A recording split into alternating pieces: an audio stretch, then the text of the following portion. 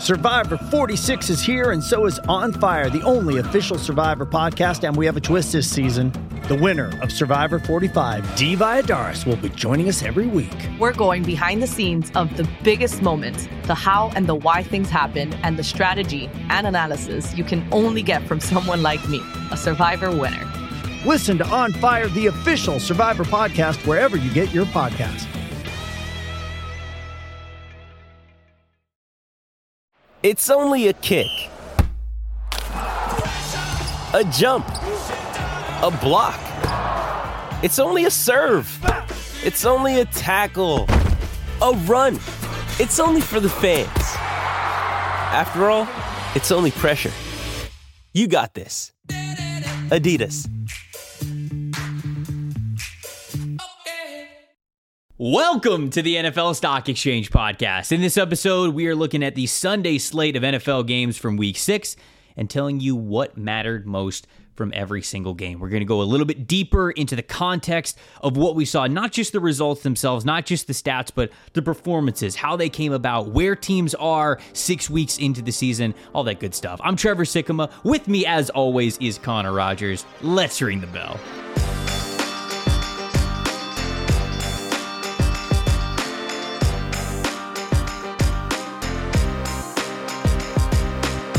Welcome to the opening bell of the NFL Stock Exchange Podcast. I'm Trevor Sikkema. That is Connor Rogers, joining you guys on a Monday morning, which means it's time to give you what mattered most from the NFL slate that we saw on Sunday. Full transparency, due to schedules, we are currently recording this podcast as Eagles Cowboys are about to kick off. So maybe near the end of the podcast, Connor, we can give some halftime takes of Eagles Dallas, depending on how close the game is. But other than that, man, Chiefs Bills.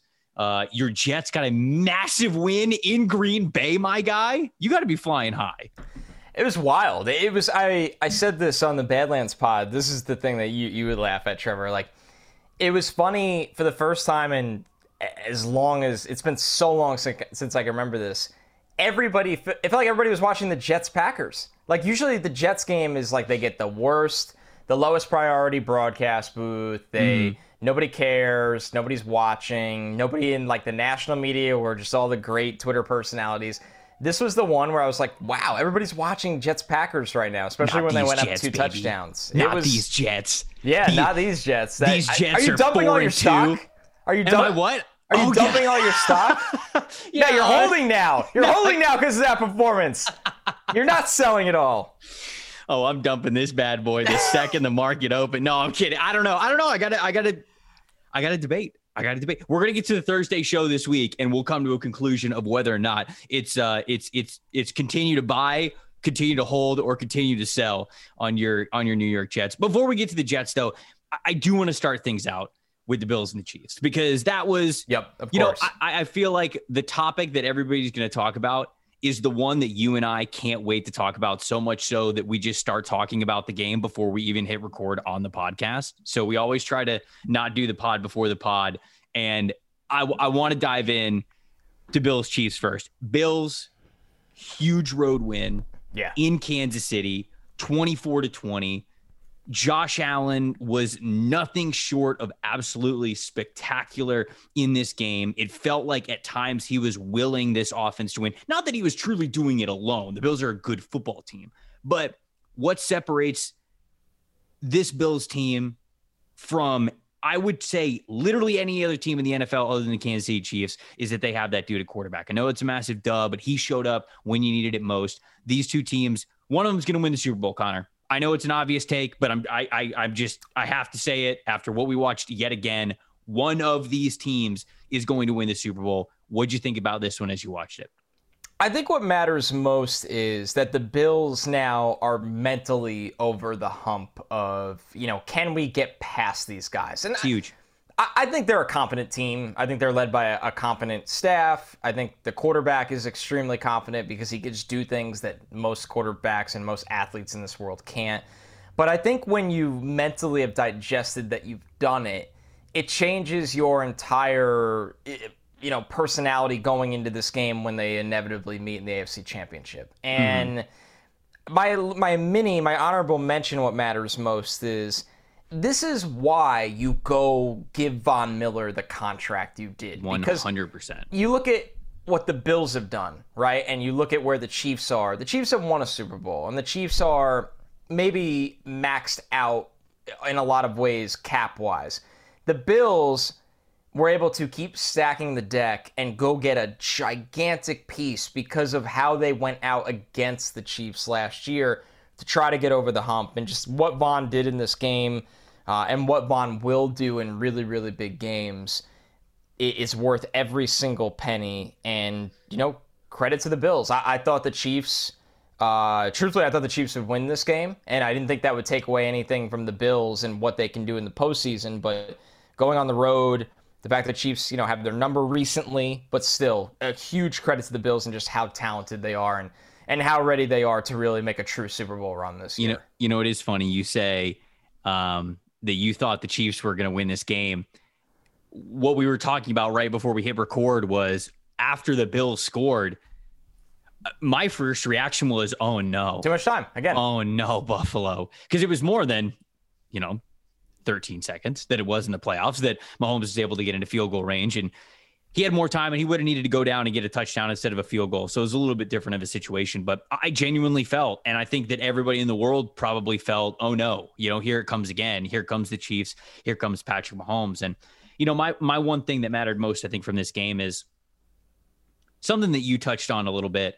And I guess it is a little bit to echo what you said there, getting the monkey off your back mentally when it comes to beating the best. And I understand that the Kansas City Chiefs did not win the Super Bowl last year. But is it weird to say that it feels like the Chiefs almost should win it every year since 2018? I mean, every single year we have watched this team, even in the years that they don't win, and they haven't won since then. I think to myself, well, Kansas City probably should have won this year. It's just where they are. It's just how that team is constructed. And, I go back to college football as well, because myself, I'm sure, Connor, you were this way. I'm sure everybody else in America was like this. Watching Tennessee beat Alabama this past weekend, there is something about Alabama that I think is similar in some ways to the Chiefs. I agree. I think this exists a little, not a little bit. I think it definitely exists more in college football than it does in the NFL. When you go up against Alabama, it's not just that physical battle and even the execution and running as fast as you can, playing as hard as you can, all of that. There is a mental aspect to playing Alabama where Tennessee almost lost that mental game. How many times have we seen this over the Nick Saban era where you look at a matchup and you go, this team could have beat Alabama. Mm-hmm.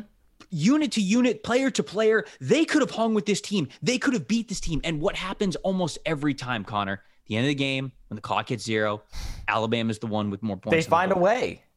And there are very few teams, I think, since Nick Saban has really established that dominance in Alabama, that have been able to get over that mental Goliath that you face when you know you're going up against those guys. I don't think the Bills are afraid of anybody. This is a team that certainly takes on the identity of their head coach, and I don't think Sean McDermott's afraid of anybody.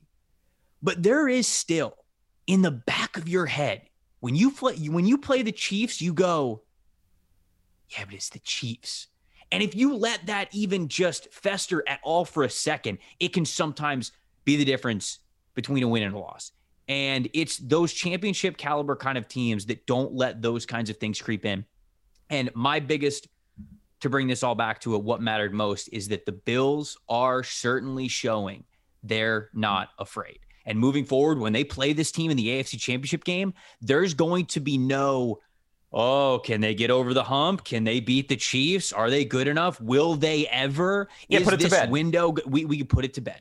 And that is where we are with these teams. And I think that that's kind of where the Chiefs were going in the NFL, towards that Alabama arc. I guess it was a little bit like that with the Patriots as well. Patriots probably the closest thing to Alabama that we've seen in the NFL.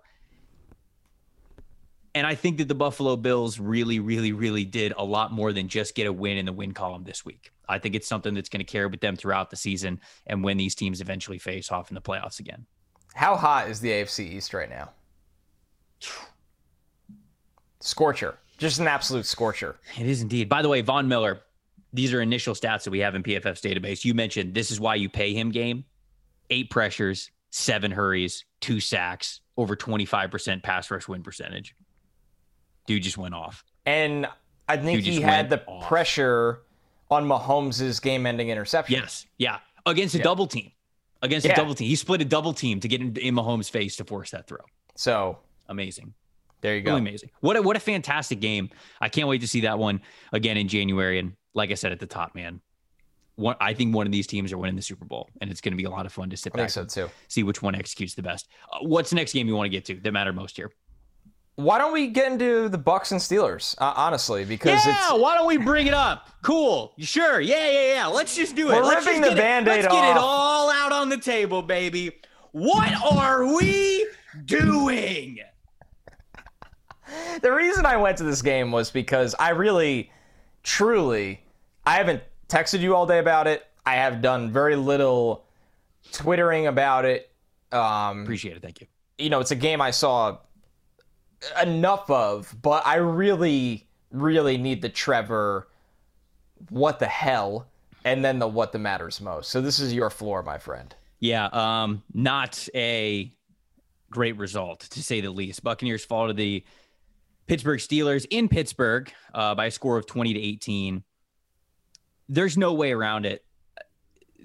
I tweeted this after the game. I said this is an embarrassing loss, and it is hopefully a reality check game for the Buccaneers. And Todd Bowles got up to the podium in the post-game presser and said, there are still people in this organization who are living off the Super Bowl that we won 2 years ago. That's what Todd Bowles said.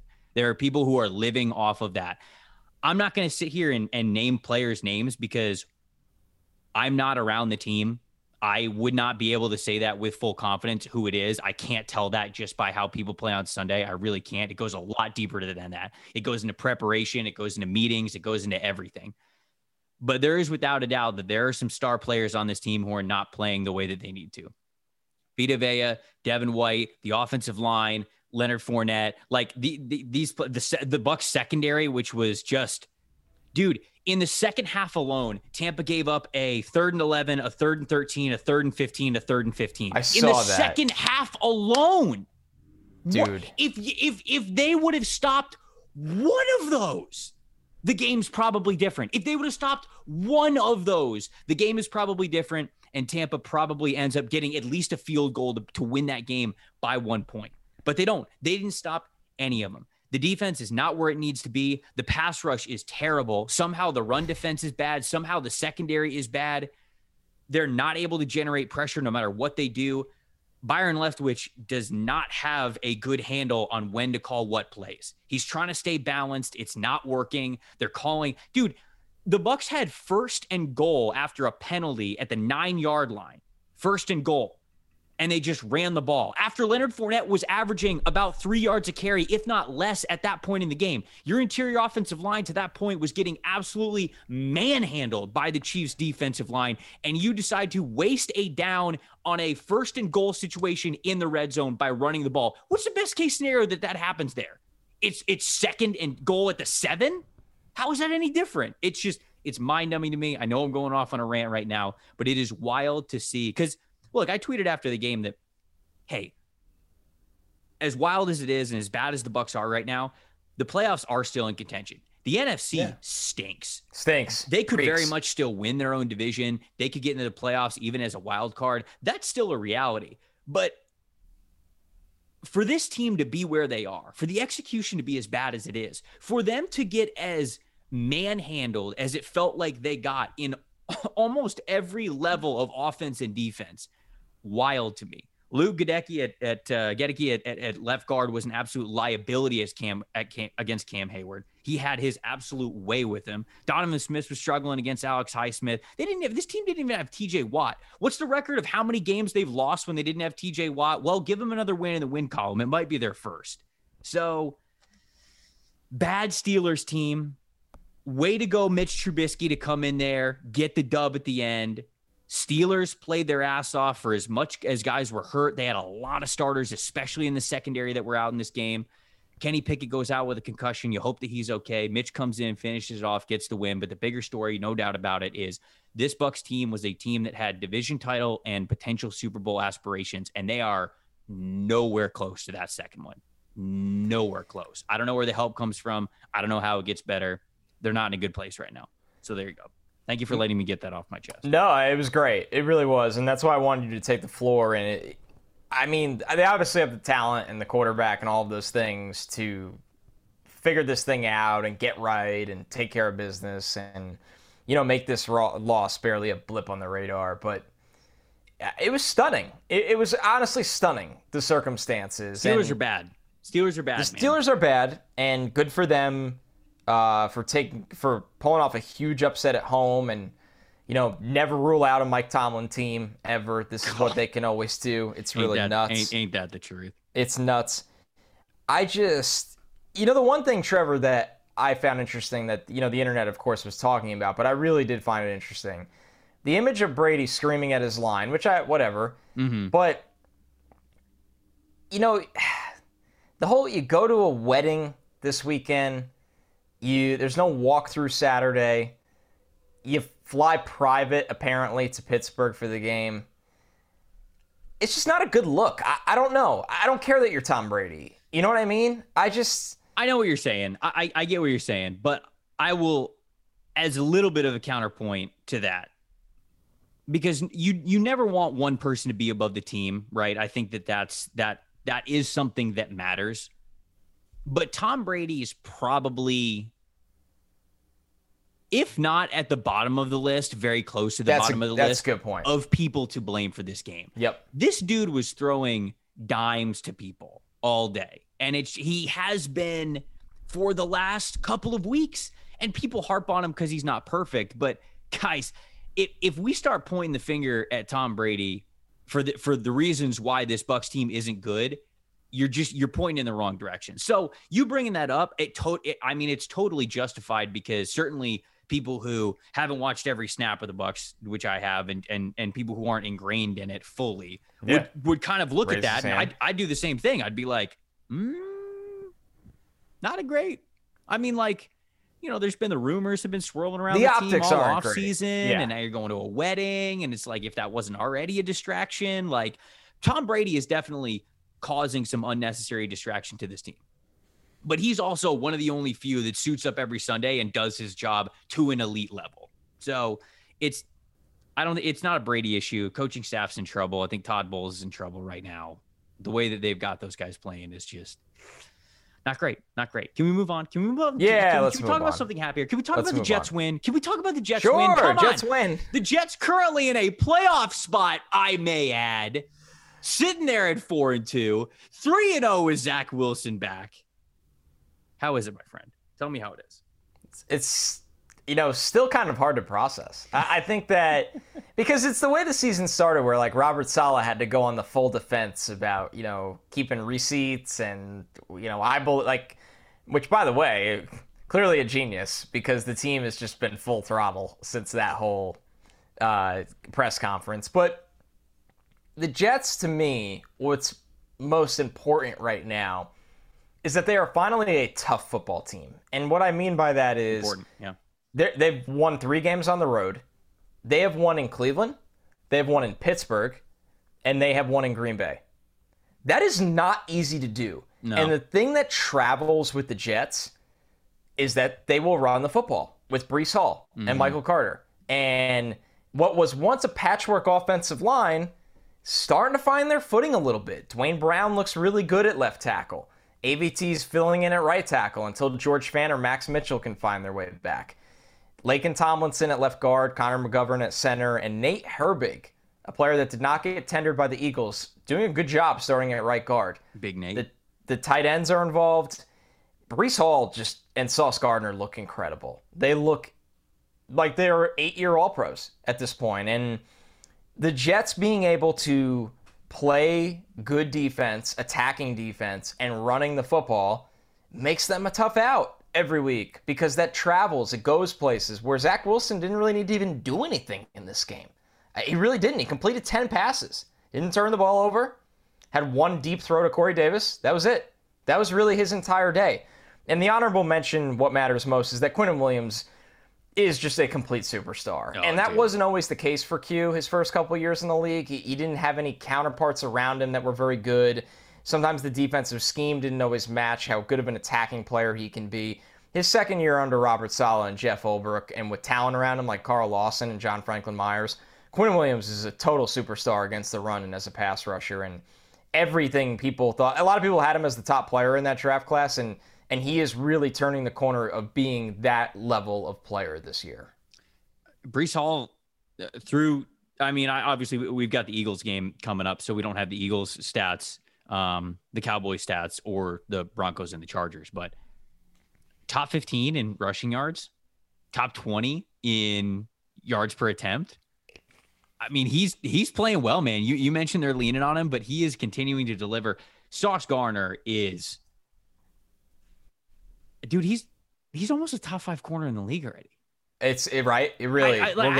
You don't have to say it, because if you say it, people might come after you about it and be like, "Oh yeah, Jets bias." But like, I'll say it for you, dude. The way that this guy is moving, the confidence that he's playing with. Now, what I can't wait for is, and sorry, but this is going to happen, of course.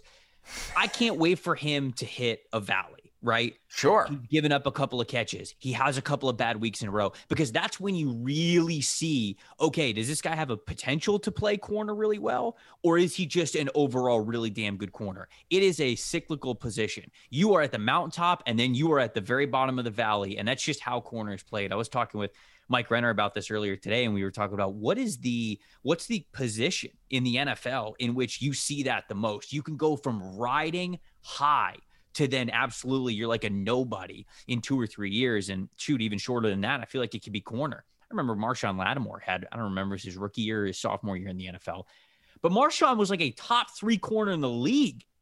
And then all of a sudden that next year, immediately after, it was everybody was going after Marshawn. He was playing poorly. Now he's playing well again. And so that kind of shows you the resilience of how he is at corner. I can't wait to see that part of Sauce Gardner, because you're already seeing the highs. You already know he could compete at the highest level. Can he get back to that after he maybe has a couple of bad games in a row? That will show you what the Jets really have at cornerback in him, because right now the potential is totally there for him. I'll flip sides, and I'll just say a couple of things about the Packers. They stink. And I don't say that to like take away from the Jets win at all whatsoever. No. There's two sides to this. But it's a season-long thing for the Packers defense now. Run defense is just unbelievably soft. I'm looking at a couple of different things here. Quay Walker is right now a complete liability in run defense. Dude. He has a 29.9 run defense grade per PFF. Rashawn Gary is the only player in the box with a run defense grade above 70. He's the only player, not just this week, whole season. They're giving up almost 5 yards a clip to teams that are rushing. Third worst defense in the NFL. That includes this week in EPA per play allowed on the ground. Worst EPA per play allowed on the ground when in too high defenses. So that's something that's bad too, because they cannot fortify what they need to up front when they are running too high. We talk about this all the time in this podcast. That's where things are going, right? You've got to live in a too high world if you want to be able to beat some of the best quarterbacks in the NFL. But the only way you get to do that is if you do your job up front. Packers ain't even doing their job up front. So it's tough right now, man. They're way too soft. They're giving up, and I almost hate using the word soft because it's kind of like a trigger word, but I'll just say they're giving up way too much on the ground right now.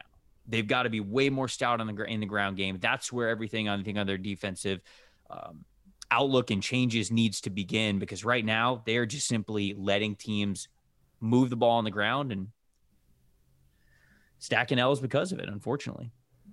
I mean, the second half of this game, the Jets go up 2 touchdowns after they return a blocked punt. It's 17-3.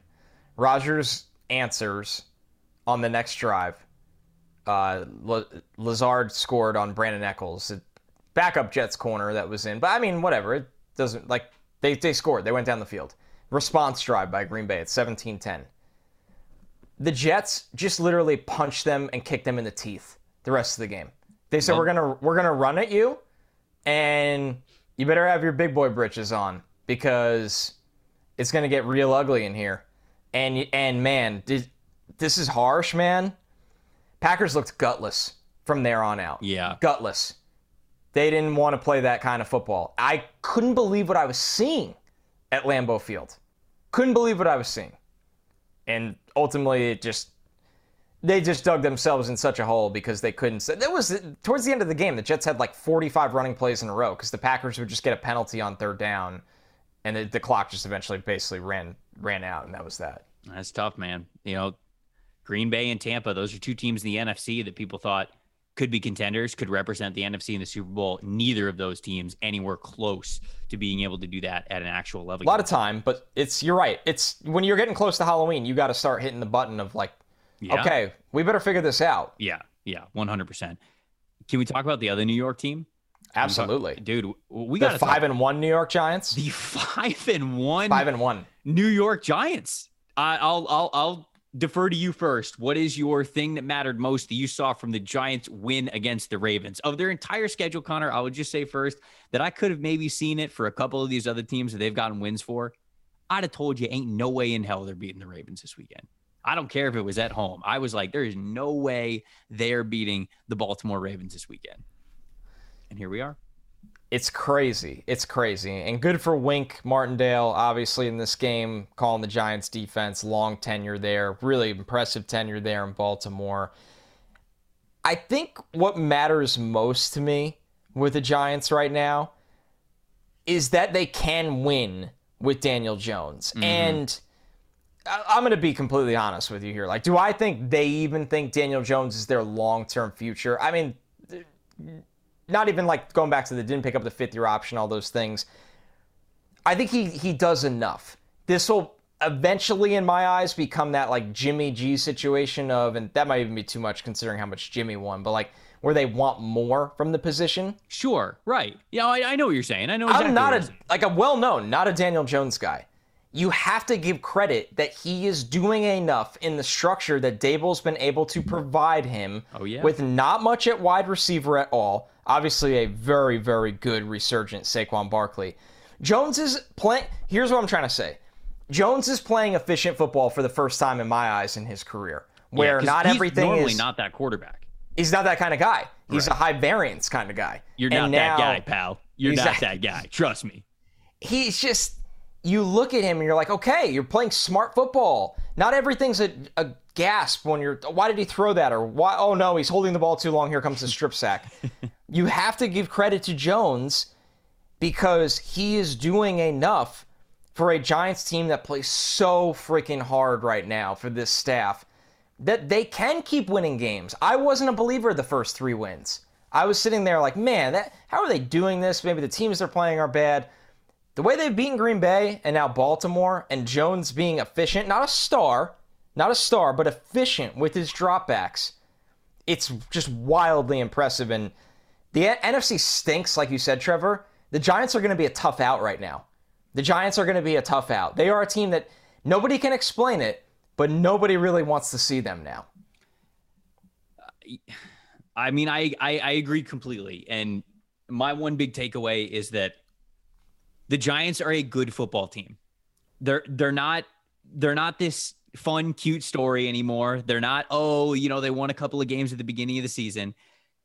This is an incredibly well-coached football team. Clearly, Brian Daboll has a great finger on the pulse of his roster, how to put guys in great positions. The coordinators for the Giants are very in sync with their players, their strengths, who they have available to them every Sunday, who they don't, what plays to call, when to dial things up, and the game plans that are going to get them victories every single week. And that starts with putting their guys in the best position and then also taking a good look at what some weaknesses might be of the other team. And that is kind of my bigger or more detailed one big thing, or one thing that matters most, is that the Giants, no matter what, are going to be who they are. They are not forgetting their identity. I think in a lot of times in this chess match of NFL teams and chess match of coaching staffs, sometimes coaches get a little ahead of their skis when they look at the team that they're going up against and saying, okay, well, this team doesn't do very well against this. Okay, so like, let's focus on this. Let's start calling this. Like, let's go into the weekly game plan and focus on these things. But sometimes they might have a tendency to, okay, well, do your players do that well? Because if they don't, then they're not going to be able to execute it. The communication's not going to be where it's going to need to be. The P's and Q's won't be there. Giants are who they are. Giants are who they are every single week, and they're playing to their strengths, and I think that you're seeing it. Dude, what's most impressive about what the Giants are doing is they went into this week with the least amount of explosive passing plays in the NFL. The least amount of explosive Dude, that's why plays. It was so hard to buy in. 5-1. Their turnover differential is simply +2. It's not like they have this crazy turnover luck that is going their way. They just play, and this is so cliche and so coach speak, but they're playing Giants football the way that they are set up to with their strengths. And it's coming out and it's beating some of these teams that are still trying to figure out their identity at this point in the year. So if you falter at all, if you get away from maybe the things you do well, because look, I said going into this week that the Ravens are going to beat the Giants. I wasn't having any reservation about it because I looked at what could be for that Ravens team. Okay, they're blocking well up front. Obviously, Lamar Jackson has already played well this year. They've got Mark Andrews they can lean on. The receivers are playing well when they're out there and healthy and at full strength. I know they weren't at full strength without Rashad Bateman, but you know what I mean. There's so many things with Baltimore where you go, okay, this is what they could be. This is what they could be every single week. But it's still a little bit of a gamble for a lot of teams this season for certain, I'll say offenses specifically, to play up to what they are supposed to. Tom Brady said it a couple weeks ago when he got up to the podium. He's like, I see a lot of bad football around the NFL right now. And I think what he really meant is you're seeing a lot of teams and you go, okay, this is how good the Ravens could be, or this is how good the Packers could be, or the Buccaneers could be, or whoever it is. And you're just not seeing that team. With the Giants, you go, this is what the Giants could be. And it feels like every week, they are that team. And so if you aren't bringing your best game, whatever it is, they're going to bring theirs. And clearly, they're probably going to beat you. So hats off to Brian Daboll, man. That's my thing that matters most. Man, you just got to give it to them. They've been... considering expectations, they have to be the most impressive team in football when you factor in the variance, the spectrum between expectations compared to what they're doing. It's funny, like them and the Jets, both New York teams who have been so bad for so long lately, are the ones that are punching the most above their weight class. And we're kind of at the point where it's like, okay, they keep doing it. Is this who they are and who they're going to be?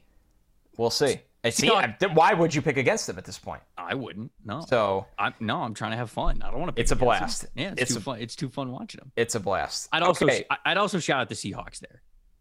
Because Seahawks are in the... Want to go there quick then? Transition? Yeah, sure. Yeah, we can do that. So, Seattle beats Arizona 19-9. I'm going to be totally honest with you, and not to be I knew this, because I had plenty of picks wrong this week. When I saw Seattle was field goal underdogs in this game, when the lines opened this week, I was like, what the hell is the book watching with this one? Arizona's cheeks. Vegas will not quit the Cardinals. They will not quit the Cardinals. I don't know why. And it's also disrespect toward, like, what more do you want from Seattle? Seattle's not this, like, team that everybody's just going to run over. They're 3-3 right now, and they're tough out all the time. I don't want to, I feel like this is our unified one. We love what we saw from Kenneth Walker today. This is one that we saw, we talked about before we did the show. Yeah. This is a team under Pete Carroll that no matter what Geno Smith does, they always want the run to be their identity, which can help their pass game. Mm-hmm. I mean, Trevor, obviously, it's so vital that Kenneth Walker is the guy they thought they were getting when they drafted him, and that's exactly how this looks. Yeah, I mean, you hit the nail on the head there. And how good did Rashad Penny look before he got hurt, right? I mean, whatever they got going on there, for as much as we've made fun of, and when I say we, I don't just mean me and you, I feel like everybody collectively have kind of poked fun at the Seahawks and their draft strategies with some of these running backs over the last couple of years, right? Yeah. Rashad Penny was a first rounder, right? And they would go back to Kenneth Walker in the early parts of the draft at the beginning of day 2 this year. And so you just go, man, what are the Seahawks doing? And Rashad Penny looked fantastic before he went out. Kenneth Walker comes in relief of him, takes that starting job when he goes down with injury. Kenneth Walker looks incredible. Dude, did you see that fake stiff arm he put on Byron Murphy today? Sick. Filthy. Kenneth Walker is playing with so much confidence. You go all the way back to the way he was playing last year at Michigan State, won the Doak Walker Award because he just believed he was the baddest dude on the field every time he touched the ball. And I think that you still see that in the NFL, which is great to see as a rookie. Sometimes that fades. Sometimes go, oh, I'm in the pros now. I can't like do the same stuff. And Kenneth Walker's like, nah, I'm doing the same stuff, or at least I'm going to go for it. And he's really been able to play very well with him starting just the last couple of games here. I'm going to give a shout out to Tariq Woolen as well. Great call. How good is Tariq Woolen, man? I know we talked about him on the podcast last Thursday when we were doing our all rookie team. We gave him a shout out as an honorable mention guy that we wanted to just get on the list and give some praise to. But another interception today. And like I said last week, these interceptions are impressive. They're not luck interceptions. They're not just like, oh yeah, cool, put it in the stat sheet. But he didn't really do anything. The ball kind of bounced to him. He's making a lot of these interceptions happen. So big shout out to Tariq Woolen. Shout out to everybody who had Seattle on the money line this week. I said on the It's Just Football show that was my lock of the week on Tuesday. I was like, I was right there with you, Connor. I was like, how is Arizona favored? They are the road team. They are bad. They are not well coached. There are holes on the roster. They're going up against one of the most efficient quarterbacks in the NFL to this point. What am I missing? And it turns out I wasn't missing anything. Go Hawks.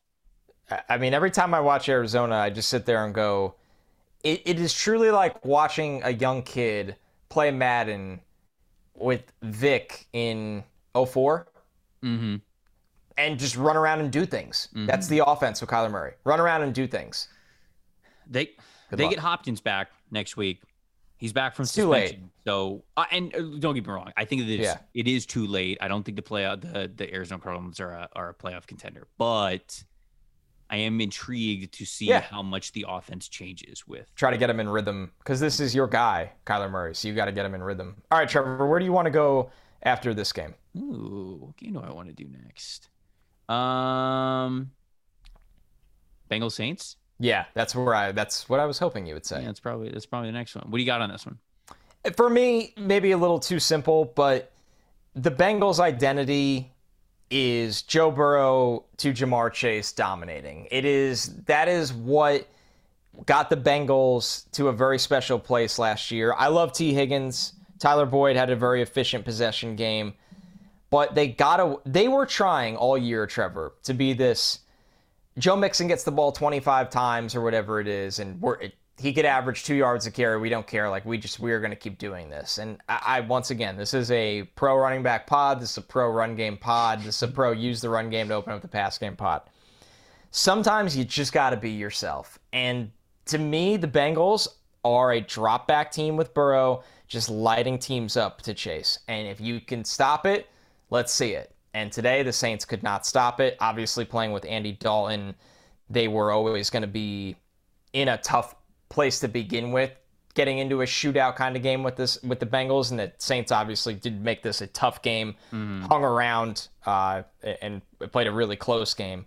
But the Bengals finally accepting that identity, which is a coaching thing, not a player thing, is how they're going to get back on track to being one of the key competitors in the AFC. Yeah, just Burrow. The confidence of Burrow is wild, man. I get that he was back in Louisiana. They were all feeling very comfortable. Yeah, that walk-in. You see the walk-in with the jersey? With Chase's jersey. I mean, that's as good as it gets. And Burrow played completely confidently today. He's the reason that they won.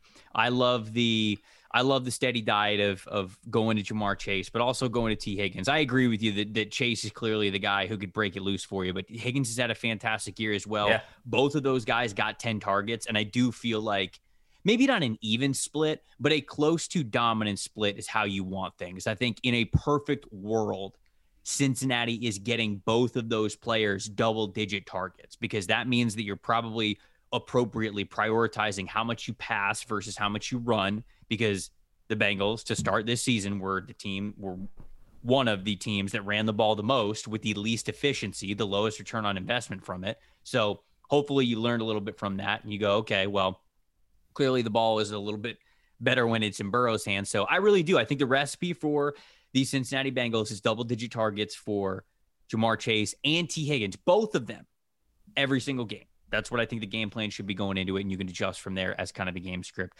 goes on. Hard to have too many expectations here with the New Orleans Saints. No Jameis, no Michael Thomas, no Chris Olave. So it's hard to have too many expectations for them to win. You know, as I was watching that game, man, I didn't think the Bengals were going to do it. And I didn't think the Bengals were going to do it because I felt like the Superdome. Wait, is it called the Superdome still? Or is it's like the Caesars?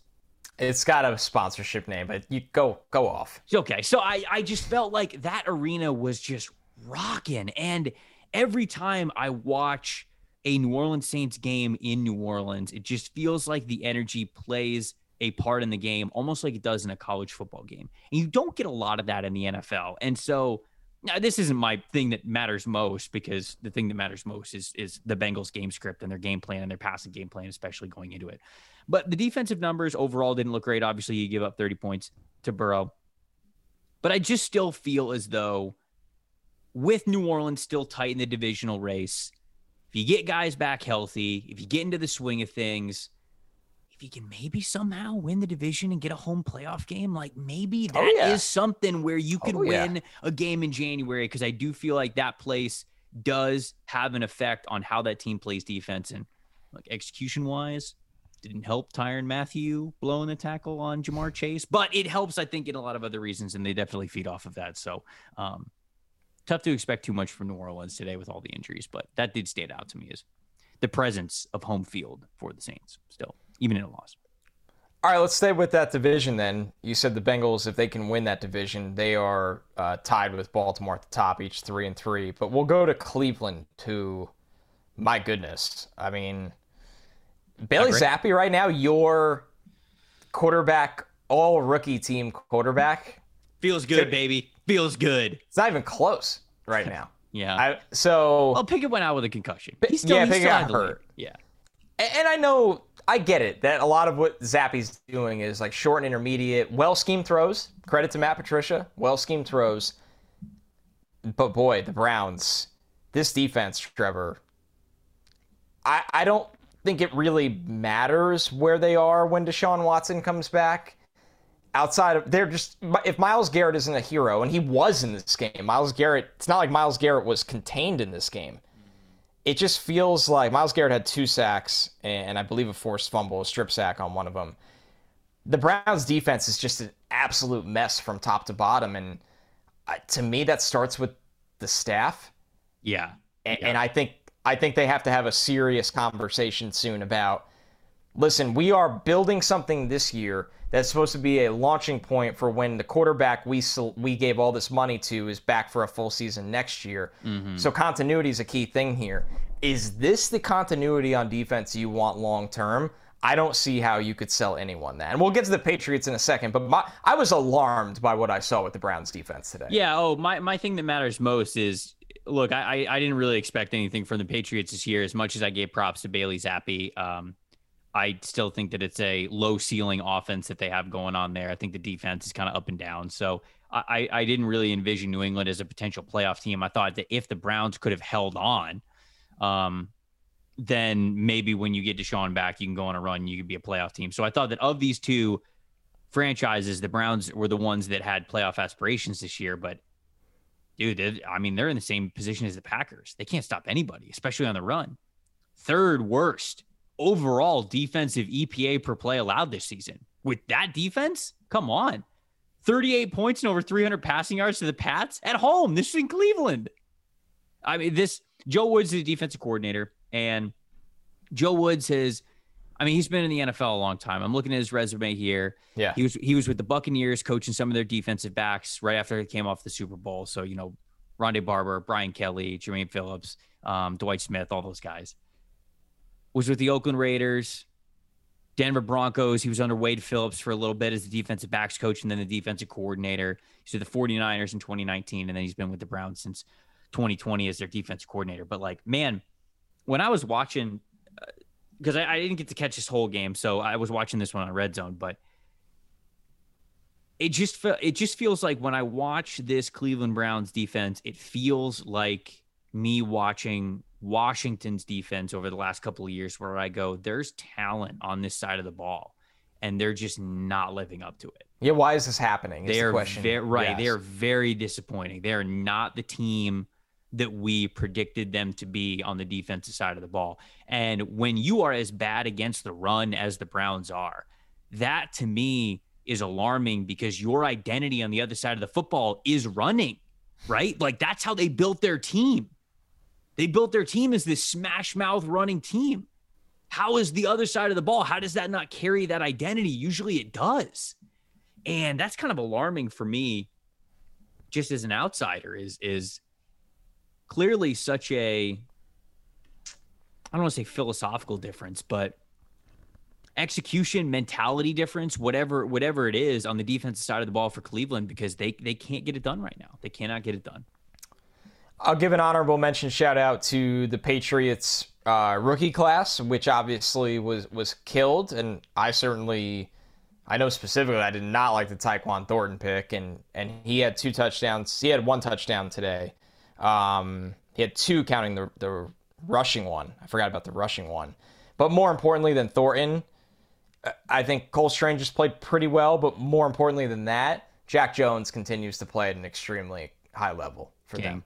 Really high level. And that King. And of course, Zappe. I mean, you got to give credit where it's due. So that's my honorable mention, that the New England rookie class, the early returns are very good so far and could be promising for them trying to enter a new era that will be very interesting to watch with Zappe in the fold now. All right, before we go rapid fire on some of these other games, get you guys out of here. Want to talk to you about our friends over at No House Advantage. They are changing the game by offering the most dynamic fantasy platform available today. You play in pick'em contests versus other people for a shot at winning $250,000 in cash. Download the app, choose a contest, select your player props, and earn points for correct picks. Climb up that leaderboard and get your shot to win big money every single day. You can also test your skills versus the house and 20 times your entry if you hit all of your picks. You can bet up to 5 player props or over-unders or individual player matchups across every major sporting league, including NHL, NFL, MLB, NBA, PGA, MMA, even NASCAR. Sign up now with the promo code STOCK at nohouseadvantage.com or download the app on the App Store and get your first deposit match up to $25. Make sure you check out No House Advantage today and experience daily fantasy redefined, because it's not just about where you play, but how you play. And you guys won't want to miss out on this season. Where are we going next? What's the next game you want to hit on, Connor? Dolphins-Vikings? Sure. My quicker one. I mean, my takeaway on this game is, hey, quietly, Vikings are sitting here at 5-1. The quietest 5-1 in the NFL. Right. We're talking about the Packers. Oh, you know what a disappointment the Packers are. What are the Packers going to do? Can they win the division? Vikings whoop their ass game 1, right? Yep. And now they are firmly in the driver's seat, sitting there at 5-1. I have the power rankings up here. What's the Vikings? Vikings have the 23rd easiest, or I guess I should say 23rd most difficult schedule. So they have one of the easier schedules in the NFL moving forward. Dolphins is tough to say too much on. They didn't have Tua. They clearly need Tua. Skylar Thompson started this game. He goes out with a thumb injury. Teddy Bridgewater comes in. And they kind of make it a game there at the end before Jalen Waddle fumbled it and kind of ended that. But it's just, I mean, it's hard to judge the Dolphins because if Tua is in this game, it's probably completely different. So tough to judge anything from the Dolphins side of things, even with it being a disappointing loss at home. But what are you going to do when you're not only your starting quarterback isn't starting the game, but then the guy you used to start at quarterback also leaves the game. So it was a mess for them. So I'd rather just give a hats off to the Minnesota Vikings and what they're doing sitting there at 5-1. Yeah, a team taking care of business with the first-year head coach and Kevin O'Connell. They're kind of oddly somebody that nobody talks about, because I think everybody was waiting for the Green Bay turning point. And I'm not saying it's not going to come. They're 3-3. It's not like their season's in the toilet. But they just lost to the Giants and the Jets. And now Minnesota has quietly been taking care of business, and they're 5-1. So I think they deserve a little bit more attention. At what point? Not at what point, because if you're not doing it, you're insane. You have to take them extremely seriously, even if they're playing kind of boring, efficient football in the mold they won today, where Cousins wasn't airing it out. He was just obviously had the rapport working with Justin Jefferson, as he always does. Dalvin Cook gets his touches and runs for 80 yards in his sleep with a touchdown. And I don't think the Dolphins' run defense has been very good, but Yeah, when it comes down to it, the Dolphins will be evaluated when Tua is back because they looked so good with him early in the year. Damn, they went off in pass rush today. Hold on, I'm looking at. I'm pulling up PFF Ultimate. It's stuff. 6 sacks. Yeah, Patrick Jones had 2. Zadarius Smith had 2. Daniil Hunter had a sack. Yeah. Zadarius Smith had 11 total pressure. That's bananas. That is big time. 4 pressures for Jones. Six pressures for Hunter. So that's where the conversation transitions, because this is a problem, Tua or no Tua. The Dolphins can't pass protect. I mean, you watch the second half of the game against the Jets. Yeah, let me go look at Skylar Thompson got demolished. The Teddy injury in the beginning of the game was a corner blitz, so that doesn't count for the line. But if this team can't and Teron Armstead was inactive today, Trevor, which is becoming an injury issue again. That's my question with the Dolphins, Tua or no Tua. Can they even keep Tua healthy when he comes back? Greg Little has an initial passing grade of 0. I've never seen that before. He gave up 10 pressures, 4 sacks. How many snaps did he have? 72. He started the whole game at left tackle. That's insane. He had an overall offensive grade of 22. Yo. This is going to be... What do you get a 22 for? Like, what did he do to run blocking, 0? He was in the 60s. Okay. Run blocking, he was in the 60s, obviously.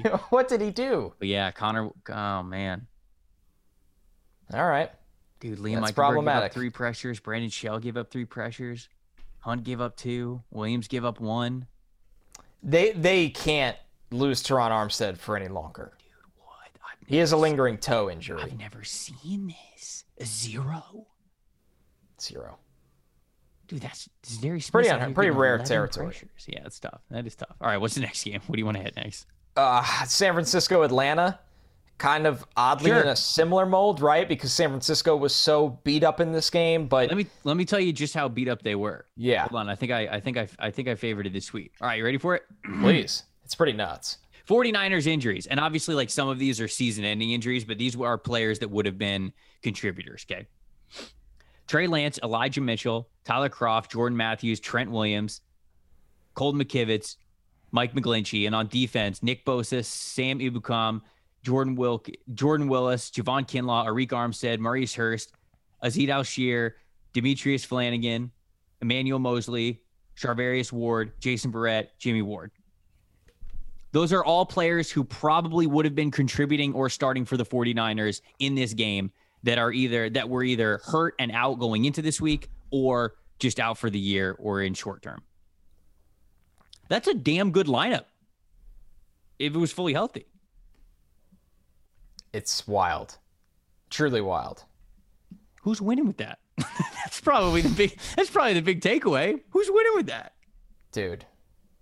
That's such a long, it's a pretty insurmountable list. As I'm looking at this game, the thing that stands out to me as we've done all these games, Trevor, and I'm sure I'm going to miss one here. Daniel Jones, Kirk Cousins, Zach Wilson, Marcus Mariota, and there's probably another one somewhere on this slate.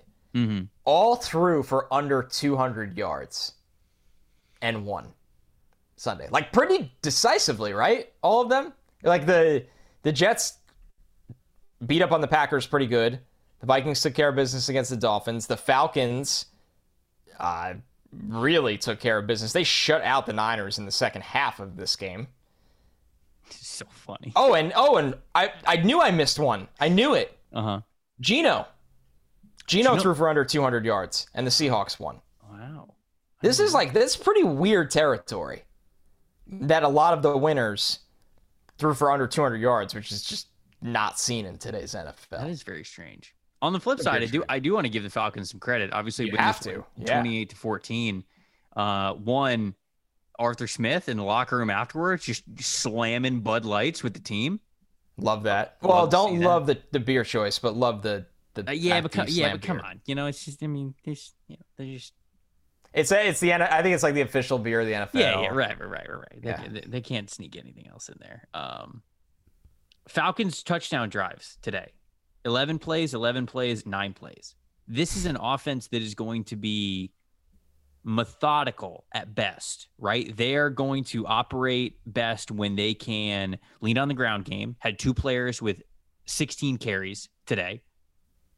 Huntley led the team. Actually, Huntley led the team with 16 carries. Algier had 15. But then what matters most for the Falcons is not just the fact that Kyle Pitts scored a touchdown, which thank God, let's keep that moving.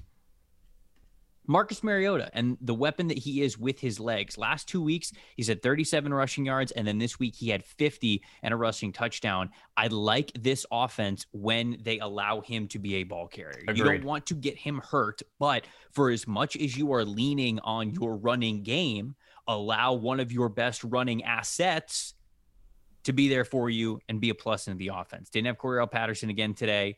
And it seemed like they were willing to allocate some more of those carries and more of those opportunities to Marcus Mariota. And I like the game plan when he's getting involved, even if it's not design touches, just telling him like, hey man, you can take off. Like, feel free to take off. We trust your eyes. We trust when you think that the best decision is to tuck it and run.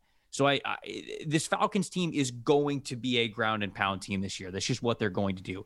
At their best, they're going to have double-digit play drives, 10, 12, 13, 14 play drives, whatever it is. And they're going to be a team that marches down the field.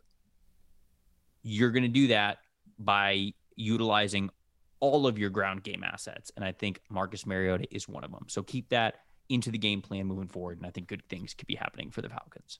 Absolutely. You have to. You have to if you're Atlanta. And that's something that Arthur Smith can, go into the offseason, no matter how their season finishes, and go, I've built an infrastructure here that is quarterback friendly. There's going to be a time where we're going to play one of the young pups, whether it's Ritter or they draft another one.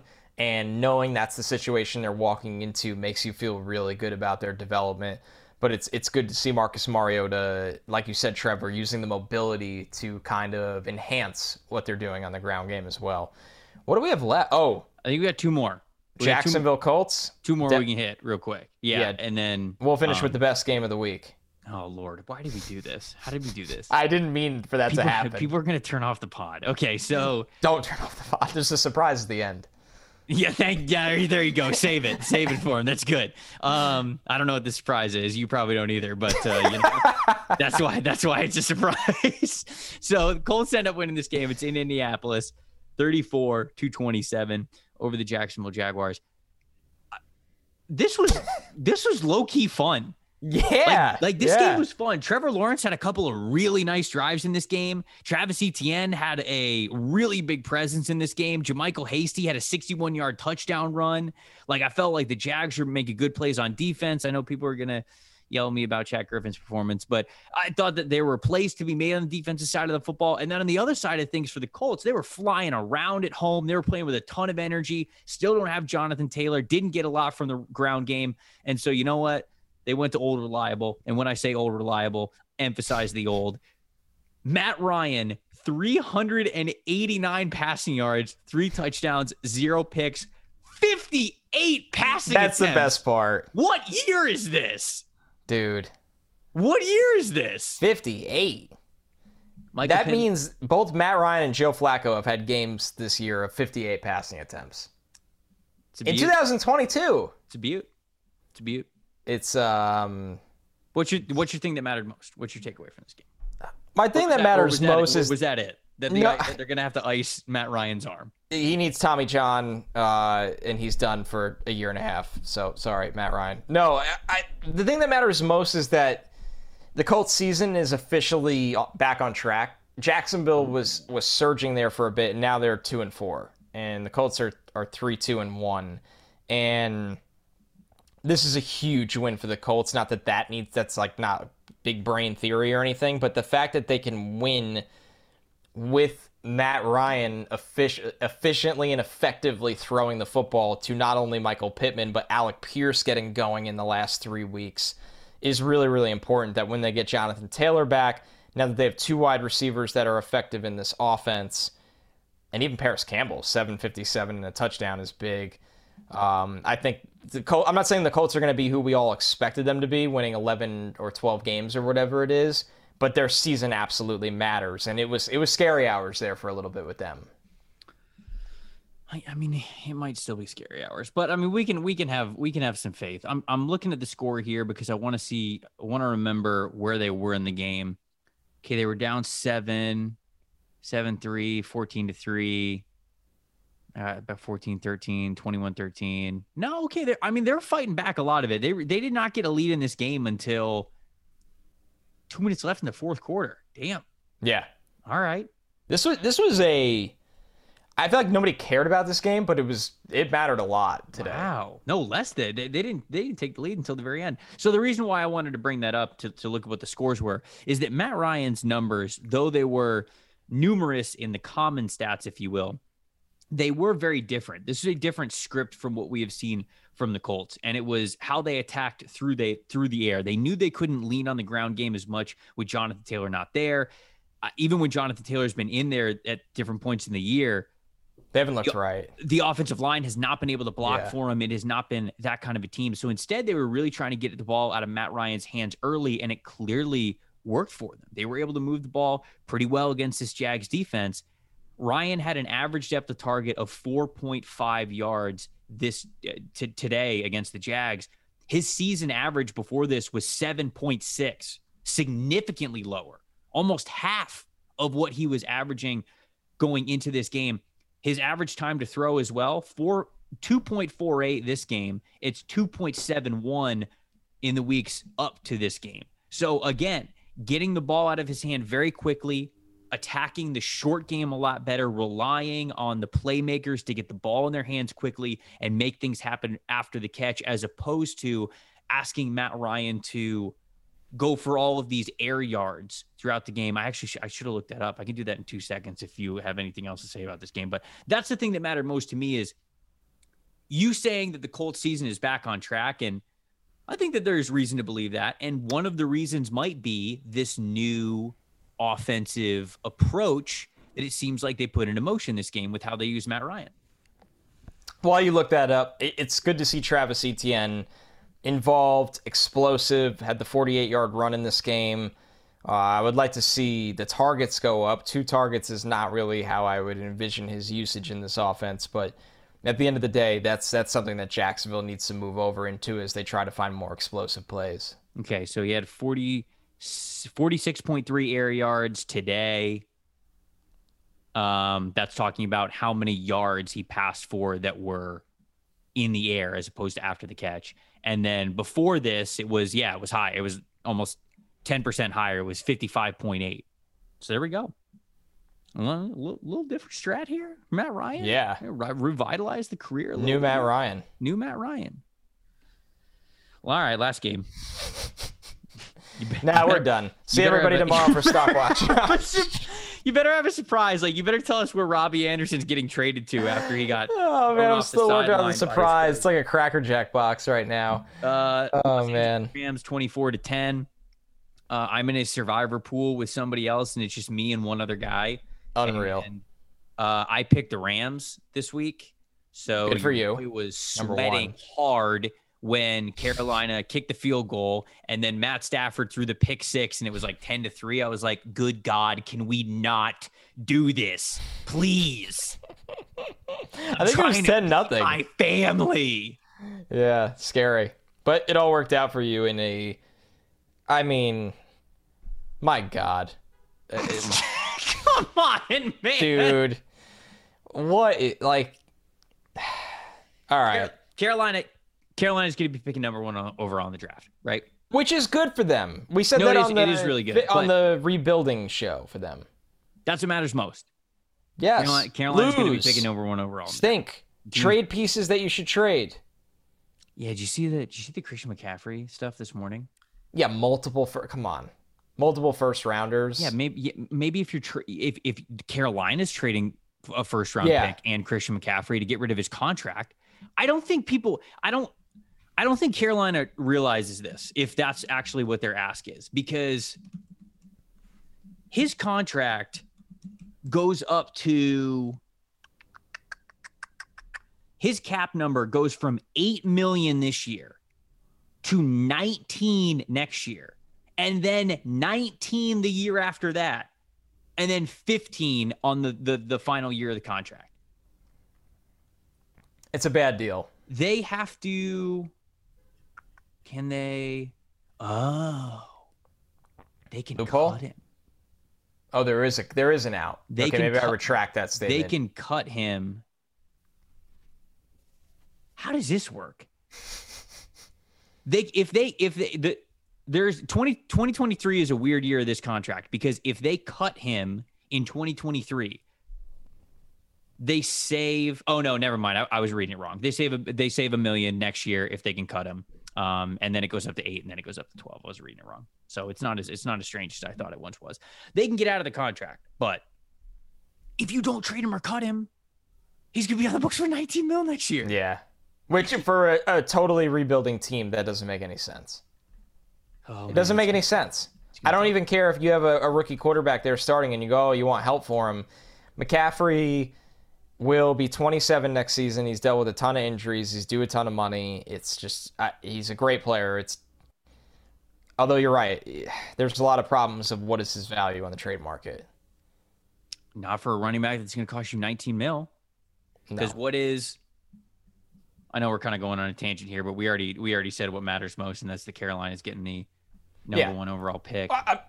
My Rams, what matters most is Allen Robinson had a pulse today, and they need to get him going to really get back, to what they expect it to be. So that's a good sign for the Rams. You know what? That is a good thing to happen. He looks super confident today. He looks very confident. Yeah. Okay. I think they went into this week saying like we have to have him involved. Average per year against the cap is already McCaffrey at number 1. So you're telling me that you're trying to get some team to trade you a first-round pick? No way. For the most expensive running back in the NFL? With a significant injury problem. There's no way. No way. It's not happening. That's the surprise. Surprise. Christian McCaffrey shouldn't be traded because teams won't offer that kind of capital. Can't wait to see him on the Bills. Oh, baby. If the Bills would have lost to the Chiefs, they might have done it. Rage trade? They might have done it. They'd have been like, all right, screw it. When we meet you in January, it doesn't matter. It does not matter. I mean, they already rage signed Von Miller and it worked. So I love Rage Mode Bean. He's just like, yeah. Empty the tank. Don't draft one time this upcoming April. Don't draft. Just trade it. Just trade all the picks. Unreal, man. Fire up the Bryce Young edits. Chris or Carolina Panthers fans. Man, you know what? This is a good time to kind of tease the stock. I think this will be the nugget. Is this the nugget? Is this a surprise? Yeah, I mean, sure. The surprise is that Stock Watch is going to be the best one yet this week because this Saturday at college football was freaking awesome, and it was freaking awesome for draft implications as well. And it matters at the top of the draft as well. So, surprise, you want to listen to the Stock Watch show this week. Wow, the tease to listen at the end was simply to hear an even better tease to tune in tomorrow. That's a salesman, folks. That's a good co-host. And that's why you should tune in to, not tomorrow. We got it coming out on Wednesday. But the Stock Watch episode, Connor is right. It was an incredible weekend of college football that we saw this past Saturday. A lot of really big time performances from guys that are draft eligible that we're going to bring to the table. And you know what, Connor, I'll co-sign it. This is going to be the best Stock Watch that we have had on this podcast yet. I'm saying it. I agree. There it is, dude. I mean, come on. We're ready to go. Fun show, fun week in the NFL. Obviously, some mega matchups, some teams kind of leaning more towards entering the draft world. Probably when we get out of Halloween, those teams will be a little bit more carved out. But, dude, another good one in the books. I'm ready to roll for the rest of the week. When's the Halloween show? Are we going to dress up for the? Oh, we have to for the video pod. Oh, Halloween's on Monday. Yeah, I mean. Okay. All right. It's literally perfect. Okay. We're gonna dress. So we'll be dressing up when we do this show. What matters most? Yes. Right. In 2 weeks. I love it. In 2 weeks. Imagine if we didn't. We dressed up when we record on Monday, and it's the day after Halloween, and we're idiots in costume. Wouldn't be the first time. I'm glad we figured this out now. Bingo point is always trying to figure out what's upcoming on the pods. You got it. If you were one space away and you were wondering if Trevor and Connor were going to figure out the pod while on the pod, you can cross that list off and you can get a bingo for this. I also talked while you were looking something up. Oh, bingo space is just 8 things that matter most for Bills Chiefs. It's a guaranteed dub. The bingo card's a guaranteed dub because we are who we are. Thanks everybody for watching. Appreciate it. This is one of our favorite shows, but as Connor said, the Stock Watch on Wednesday, it's going to be even better. I'm Trevor Sikkema. That is Connor Rogers. Thank you guys so much for watching and listening to the NFL Stock Exchange podcast. We'll see you guys on Wednesday.